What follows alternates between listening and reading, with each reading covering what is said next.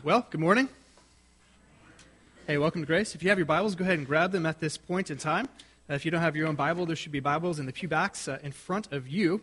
And if you don't have access to either of those Bibles, most of the text that we'll be talking about should be on our screen. We've been in the midst of a short series called Baby Names.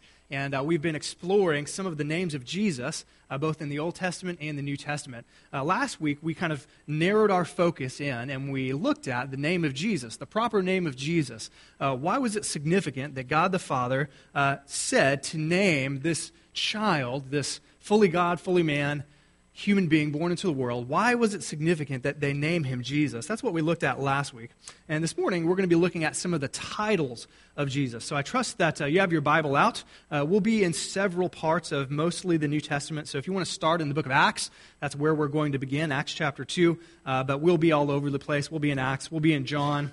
We'll be in Matthew, so it'll be a bit of a Bible trivia, kind of flipping around as you can. So thanks for being here. Glad you're with us this morning as we continue our series, learning and examining and hoping that we come to love Jesus and appreciate and serve him more deeply by examining just who he is, his names and his titles. So let's pray together, and then we'll dive right into this sermon. So let's pray together one more time. Father, thank you for the morning.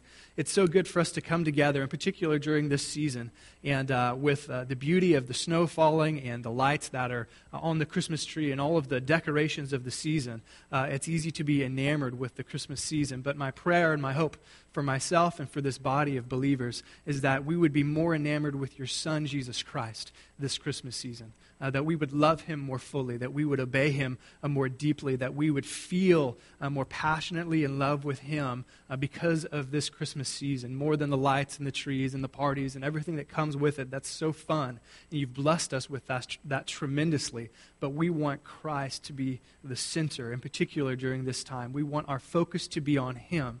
Father, I pray especially as we look at the titles that you have given your Son.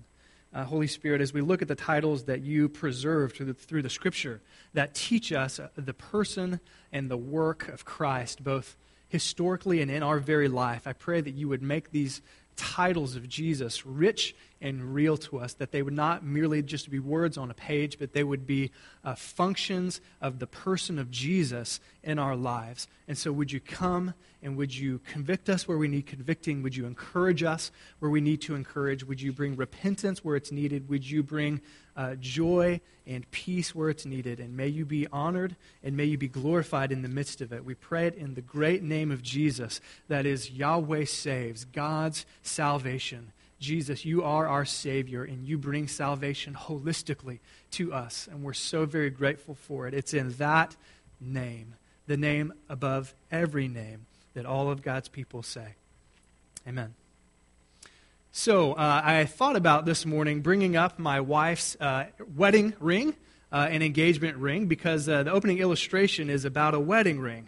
When it was time for us to get engaged, my wife knew that it was coming. We had talked about it, and we kind of joked that we had already set the date, and we had already reserved the church where we were going to be married before I proposed to her. So we were sure, we thought we were sure that we were going to get married. And so it was a done deal, and yet I had not engaged. I hadn't purchased a ring yet. It was in the works. In fact, there was a particular ring that I wanted, and I was having it specially done, handmade for her. So it was kind of delayed. And so I was kind of in an awkward position.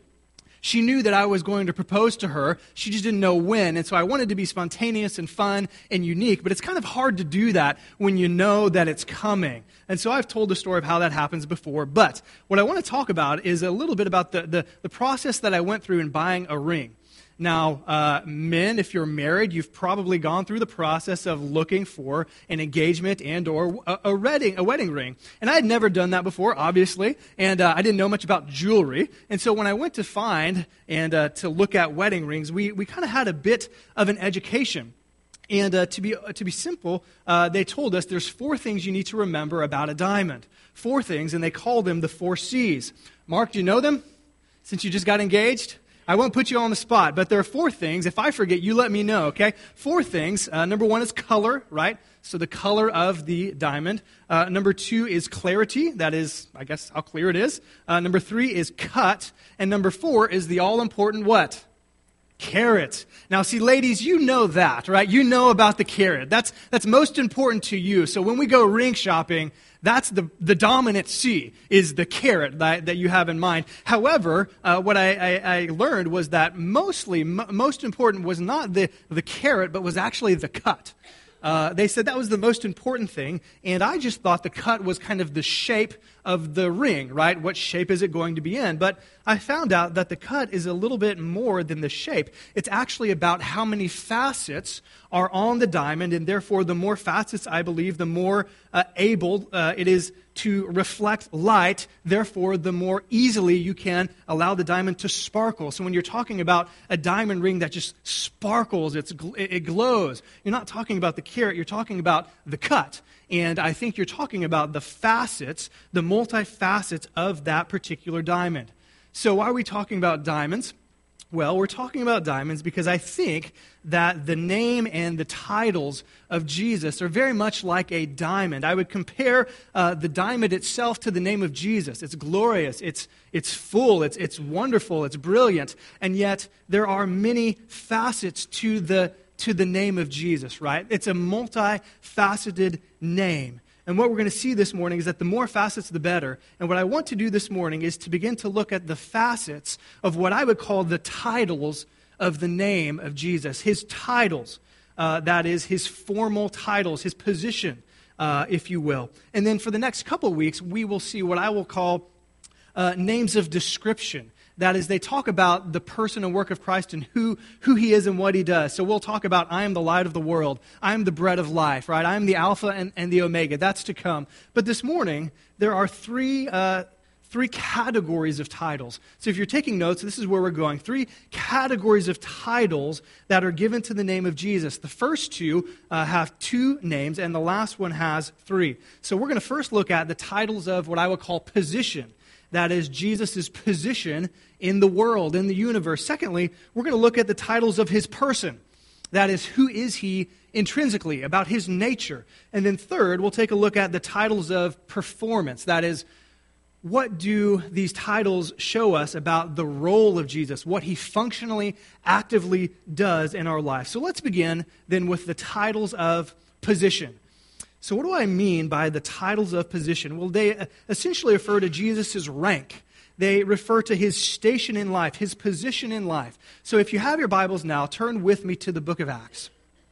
Acts chapter 2, verse 36 is where we're going to focus in. There in Acts chapter 2, if you read the context, we have this wonderful sermon from the lips of Peter. It's the Pentecost Day sermon. There he powerfully speaks of the resurrection of Jesus Christ and how people need to repent and to place their faith in what he has done. And in this wonderful sermon, which there were many, many people saved, we get this little tidbit. And Peter mentions these 2 titles of positions in this same verse. He's arguing in this verse, chapter 2, verse 36, that because Jesus Christ was raised from the dead, because God, by the power of the Holy Spirit, raised his body to life, to live forevermore, that God has given him these 2 titles. So look with me now in verse 36 of chapter 2. It says this, Peter says this, "Therefore, let all of the house of Israel know for certain that God has made him both" what? Lord and what? Christ. Lord and Christ. This Jesus whom you crucified. Peter is bold. He's speaking to the crowd, many of whom probably were involved in the very crucifixion of Jesus. And he says, you crucified him, but God raised him up, and you can know for certain that God has made him Christ, Lord, number 1, and Christ, number 2, because he's raised from the dead. So we have these 2 titles, Lord and Christ. Let's take a look at the first title, that Jesus is Lord. That's what Christians say. That's what we should say, that Jesus is Lord. What do we mean by that when we say Jesus is Lord? In the New Testament, in other places, it's used in a couple different contexts. First of all, it's used of slaves addressing their masters. So think of that just for a second, of slaves who are owned by someone. They don't have their own will, so to speak. They are for the will of their masters. It's used of slaves addressing their masters, calling them Lord, so it connotes ownership, right? It talks of ownership. but also it's used by citizens addressing their rulers. And in that day, it wasn't by vote, right? It wasn't by democracy. They were the rulers, you were under them, and that's how it was. And so you would call them Lord. And so it implies authority. So what then do we mean when we say that Jesus is Lord? Well, it simply means that, in a sense, He is our owner. It means that He is our master. That's another title that I won't mention. It means that He is the authority in our life. More on that in a minute. So Jesus Christ is Lord because He's raised from the dead. He is our Lord, but also He is confirmed as what? As the Christ, is what Peter says. So what does that mean? We say, the Lord Jesus Christ. Now, if I didn't know any better, for many years, if somebody were to ask me, what was Jesus' last name? You know what I would say? I would say Christ. Jesus Christ. That's how it works for us. Trey Sheffer. But that's not what it means at all. It's not a last name. It's a title. And so when we say Jesus Christ, we're saying He is the Christ. So what is the Christ? Essentially, this word is a Greek word, Christ or Christos, and it's equivalent to the Old Testament counterpart, Messiah. So when you read in the Old Testament and you see the word Messiah, or sometimes it's even translated anointed one, because that's what it means, anointed one, it's talking about the same thing. Messiah in the Old Testament, anointed one in the Old Testament, and Christ in the New. It's one and the same. And what we see in the Old Testament, to be kind of simple, is that the Old Testament spoke of and anticipated there would be one who is anointed by God, who would come to bring about God's kingdom and to bring about God's peace and to bring about God's rule in the earth. He was the Christ, the anointed one. And so let's put these two titles together, these titles of position. He is the Lord and He is the Christ. That makes sense. If He's the Christ, then He is the one who initiated, who inaugurated Christ's kingdom, God's kingdom on this earth. We believe that He will come back to complete and finalize God's literal kingdom on this earth. So if Jesus is that Christ, then it would make sense that He's also Lord, that He is also the owner, right? That He is also the ultimate authority. Does that make sense? So because He comes to establish God's kingdom, He owns those who are part of the kingdom, and He has authority over all. So let me ask a few questions, in particular as it relates to Jesus being Lord and Christ in our lives. Who is the ultimate authority in your life? Have you ever thought about that question? Who is the ultimate authority in your life? Now, we all have authority, right? We are under the authority of government to some degree. If you're in school, you're under the authority of the teacher, right? We believe biblically if you are in a marriage and the wife is under the authority of the husband and the husband is under the authority of Christ, there are authority structures. But in your life, as you make everyday decisions, as you make decisions about what to do with your life, have you considered who has the last say? I mean, who has the last say, really? I think oftentimes I find myself being guilty of what I call being a democratic Christian. And I'm not putting down democracy, but what I mean by that is that as Americans, we're used to a skewed view of authority. In America, authority is granted, right? So that people who are over us, they have authority over us because we give it to them. So therefore, who is the ultimate authority? The people. We are. But that's not how it works with Christ. When we say that He is Lord, it doesn't mean that we vote Him in. It doesn't mean that we choose to give Him authority. It means that He has ultimate authority over everything and everyone. Jesus rules regardless of whether we allow Him to or vote Him in or give Him the authority. He has the authority. More on this in a minute. So, the titles of His position. He is Lord and He is Christ. Let's move then to the titles of person. So the first two were talking about His position, His status. But the second two these two names speak to who He is intrinsically. They speak about His nature or His essence. Have you thought about this?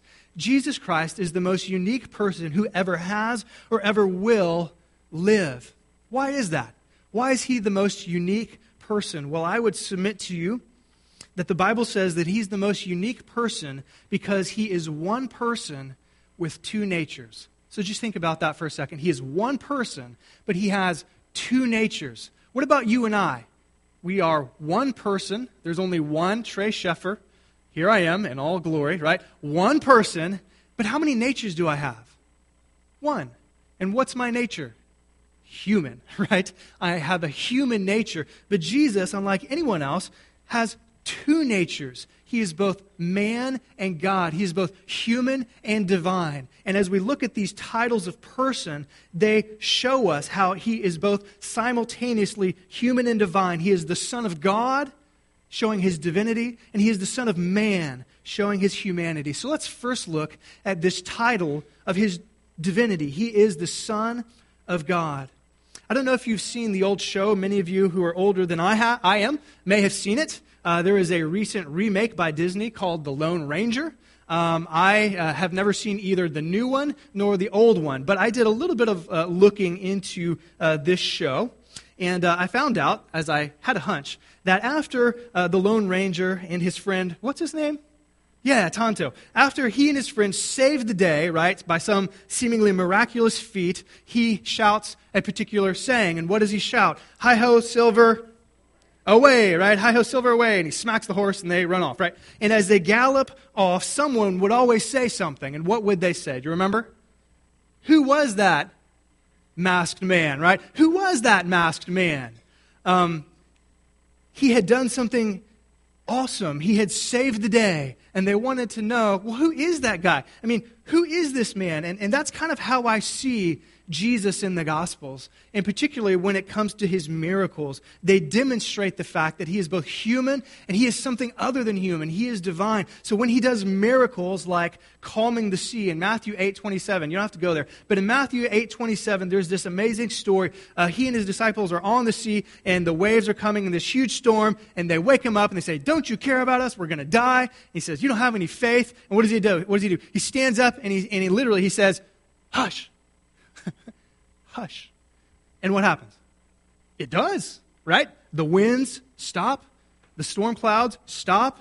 The waves stop. And do you know what they say? Do you remember what his disciples said? They said this, what kind of man is this that even the winds and the sea obey him? Do you see the parallel? Jesus has saved the day, and they asked the same question. Who was that masked man? Who is this? Because can mere humanity tell the storm to stop, and it does? And the answer, church, is what? No. If you can do that, you come talk to me, okay?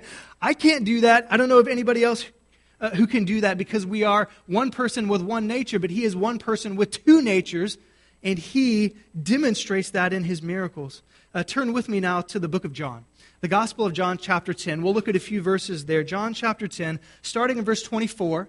And we'll read a little bit there, 24 and 25, and then jump ahead to verses 31 through 33. As Jesus spoke about his miracles and what he did, they were to demonstrate the reality of who he was, that he was no mere human being, that he was the Son of God. In a sense, he was God himself. And yet when he spoke of his relationship to God, he spoke of God as Father. So there's this odd thing going on. He's saying, God is my Father. So he is separate from God. He's distinct, is a better word. He's distinct from God the Father, and yet he is speaking as if he is God himself, the beginnings of the Trinity. So there in John, I want us to see the connection of these miracles, which were to demonstrate the reality of his deity. Verse 24.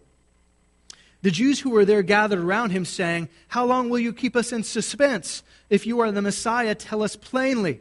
Verse 25, Jesus answered, I did tell you, but you did not believe. You did not believe. Now notice, the works. The works I do in my Father's name testify about me. In other words, he's saying, look at what I do, and they are to show you that I'm not just a guy. Jumping ahead to verse 31. Again, his Jewish opponents picked up stones to stone him. Why would they do that? Well, we'll see. But Jesus said to him, I have shown you many good works. I've shown you many good works from the Father. For which of these do you stone me? We're not stoning you for any good work, they replied, but for blasphemy. Because you, a mere what? Man, claim to be what? God. So he claimed to be the Son of God. That is, God was his Father, and yet he was equal to him. Distinct in person and equal in divinity. So he is God the Son. But what about the other nature. God, Son of God. But what about the other nature? That is the Son of Man. We're not going to look at a verse here, but numerous times in the Gospels, I think 89, last I counted, some 89 times Jesus referred to himself as the Son of Man. I think it was his favorite self-designation. He liked calling himself that. So what does that mean? If he is the Son of God, indicating that he's fully divine, the Son of Man would indicate that he is fully human. It was a title, and it is a title that links him to our humanity. That is, he is fully human, just as we are. And it also indicates that he would suffer for us in his humanity. So let me ask you a question. We get past the titles a bit. Why does that matter? Why does it matter that he is one person and two natures, that he is both Son of God and Son of Man? Let me just give you a couple really big reasons. If you trust Jesus as your Savior, and if you think that he's your ticket to heaven, and if you think that he can save you, it matters to the utmost that he is God and man. So, Jesus as fully God. Let's start there. Why does it matter that he is fully God? It matters, at least in part, or one reason, is because only God can live the sinless life that we needed. Only God can live in perfect obedience, which is what God requires of us as a human being. God requires perfection. None of us are perfect. We all sin. We talked about that last week. And so we need in our substitute someone who can. We need a human being who can, but we also need somebody who can live perfectly. And I don't know about you, but what's the old saying? To err is what? Human. To err is human. And that indicates to us that as a human being in our nature, to err or to sin, that's a part of our humanity. So Jesus was fully human, but he also had to be fully God to not sin. And that's what the Bible claims. That's what he claimed, was that he was without sin. And so, therefore, if you want him to be your Savior and to be your substitute, you need him to be the Son of God. But you also need him to be the Son of Man. You also need him to be fully like you, right? Jesus as fully man matters because only a human could bear the penalty that we deserve. So we needed perfect obedience. He provided that for us. We needed a substitute to die for our sins in our place, and he had to be fully human to do that as well. Glenn's going to cue up a short clip here. It's about 2 or 3 minutes from the movie The Hunger Games. Not the new one that's coming out, but the old one.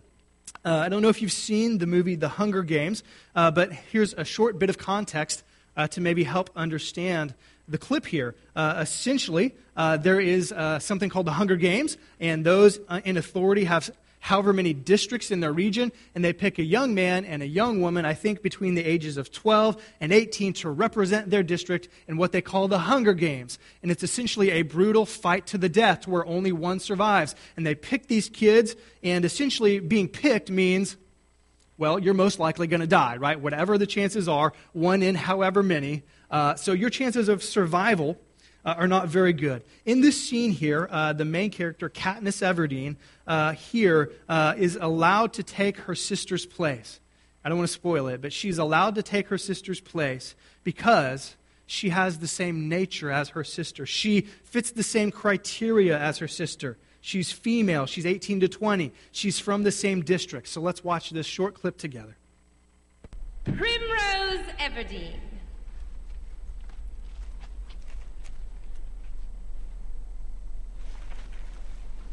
Where are you, dear? Come on up. Well, come on up.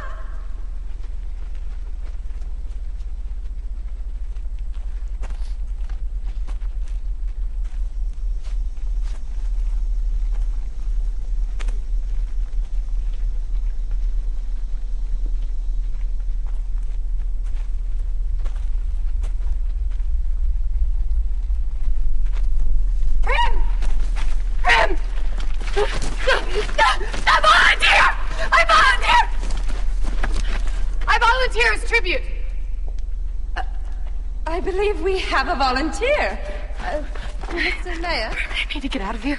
You need to get out of here. No. Go find Mom. No. Grim, go find Mom right now. No. So sorry. No. Go find Mom. No. Grim, leave. Go find Mom. No.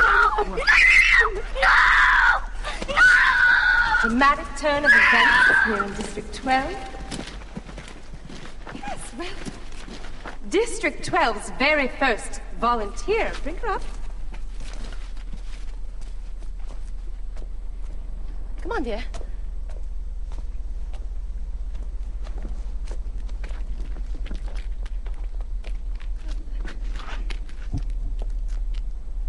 What's your name? Katniss Everdeen. Well, I bet my hat that was your sister, wasn't it? Yes. Let's have a big hand for our very first volunteer, Katniss Everdeen.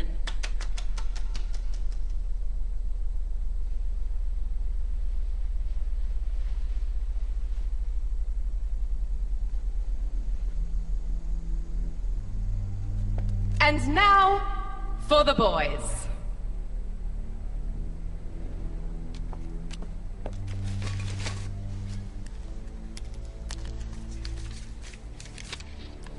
Peter Malark.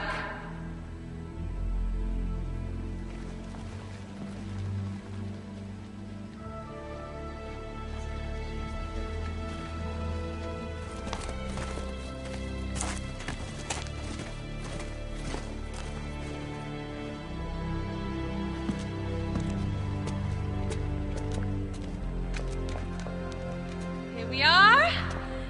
Our tributes from District 12. Well, go on, you two. Shake hands.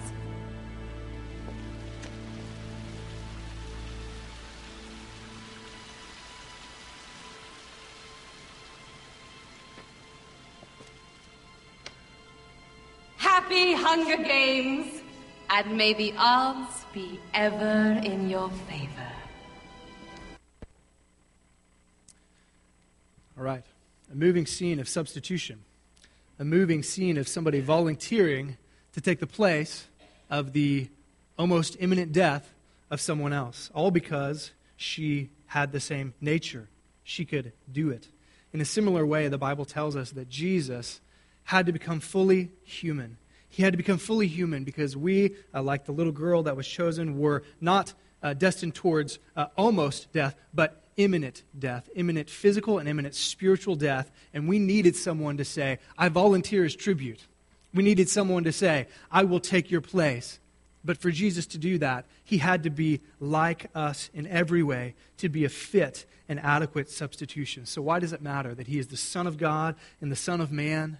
It matters.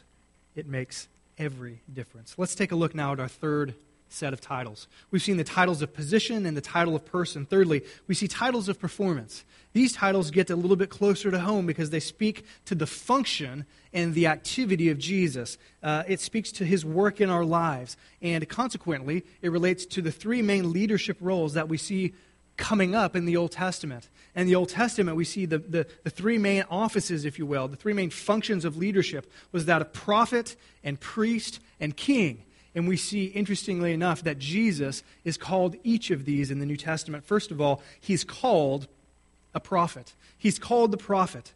In the Old Testament, prophets, to be short, were essentially God's mouthpieces. They say, thus saith the Lord. I'm speaking for God. They revealed God's truth. They confronted sin oftentimes. That's why people didn't like the prophets. They often got killed and martyred because they said, what you're doing is wrong and you need to stop. And so they killed him. Right? So prophets, being a prophet was a tough gig. They confronted sin. They gave life direction. They spoke into the life of the people to teach them about God and about how they should live.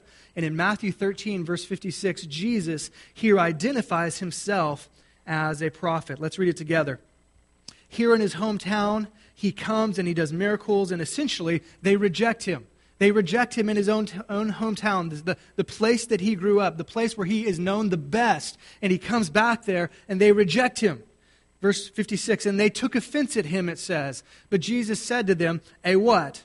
A prophet, referring to himself. A prophet is not without honor except in his own town and in his own hometown. And so Jesus referred to himself as a prophet. I'd like to read a few quotations by Pastor Mark Driscoll in his book, Vintage Jesus. I think he explains the role of Jesus as prophet in our life very helpfully. So I'll read this with you. He says this, as a prophet, Jesus is to be understood as the truth-telling, boldly confrontational preacher who attacks our sin, attacks our folly and our rebellion by rebuking us and commanding us to repent. And so he says Jesus has a prophetic place in our life. He shows us where we're going astray. He shows us where we're going wrong. And he says practically, then for those of us who name the name of Jesus, what does it look like if Jesus is not fulfilling the role of prophet? So what does it look like for you to name the name of Christ, but for him not to be prophet? He says this. He says if we think that Jesus, quote, would never offend us, he would never raise his voice, he would never hurt our feelings or speak harshly or command individuals to repent with a sense of urgency. So I ask you, is Jesus the prophet to you?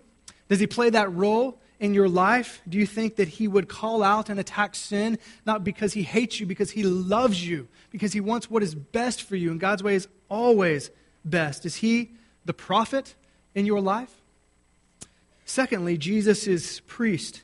Not only does he speak to us, but he intercedes for us. In the Old Testament, there was a whole system of priesthood. They would hear people's sins. They would pray for the people. Most significantly, they would offer animal sacrifices for the sins of the people. They would speak blessings over the people. And when we turn to the New Testament book of Hebrews, if you want to turn there with me, you can. Hebrews chapter 4. Hebrews chapter 4, verses 15 to 16, that chapter and in that section in Hebrews speaks most significantly of Jesus as the ultimate priest. It speaks to us why Jesus was superior than all of the priests in all of the Old Testament. Unlike them, he was a sinless priest. He didn't have to offer sacrifices for his own sin because he was sinless. And it also says that he made a better sacrifice, better than the blood of goats and bulls and other animals, that he gave his very life, the precious blood of the sinless man. And today he still acts as our priest. The book of Hebrews, it's a wonderful portrayal of the priesthood of Jesus, that even now, after being both our priest and our sacrifice, he makes intercession for us. That means he prays to us before the Father, enabling us to worship, enabling us to pray and to come to him and to receive help from God. Hebrews 4, 15 and 16 says this, "For we do not have a high priest who is unable to sympathize or empathize with our weakness, because he's human. But we have one who has been tempted in every way, just as we are, yet he did not sin. So what should we do? What does it matter? Let us then approach God's throne of grace with confidence so that we may receive mercy, that is the forgiveness of our sins." As Christians, we still sin. Shocking. We still do. We don't want to, but we do. And when we do, we come to the Father to receive mercy through the blood of Christ and our faith in him. And it says to find grace to help us in our time of need. Have you ever been in a time of need? Have you ever been in a time of temptation, of difficulty, of hardship, and you don't know how to respond? Have you ever been in a time of need? What this shows us is that we can go to the Father with confidence because Jesus is interceding. Again, Mark Driscoll is really helpful here. He says this, practically, this means that Jesus actually knows. He actually loves us. He actually pays attention to our lives, and he cares for us. It is Jesus, our priest, who knows every hair on our head, every day of our lives, every longing of our hearts, and every thought in our mind. And at this very moment, he says, and Hebrews says, Jesus is bringing our hurts, our sufferings, our needs, and our sins to the Father in a prayerful and loving way as our high priest. Jesus, whom as our priest not only tells us what to do, as our prophet not only tells us what to do, but he also makes new life and obedience possible by his loving, compassionate, patient service to us as a faithful priest. What a wonderful thing that Jesus is our high priest, enabling us that we can come to him in times of need. So what about our last title of performance? Jesus speaks to us as prophet. He intercedes for us as priest, and he rules over us as king. Jesus is king. In Israel, Israel's king was essentially to exercise authority. That's what kings did. They exercised authority, but it was a little bit different because in Israel, God was the ultimate king, right? God was king, and the human king was merely a representative, right? And so they were to exercise authority in the nation under God's authority, under God's kingship. So it doesn't surprise us that Jesus is called, among other things, in Revelation 19:16, King of kings and Lord of what? Lord of Lords, right? We're familiar with that. He's called the King of Kings and the Lord of Lords. Now, what does that mean?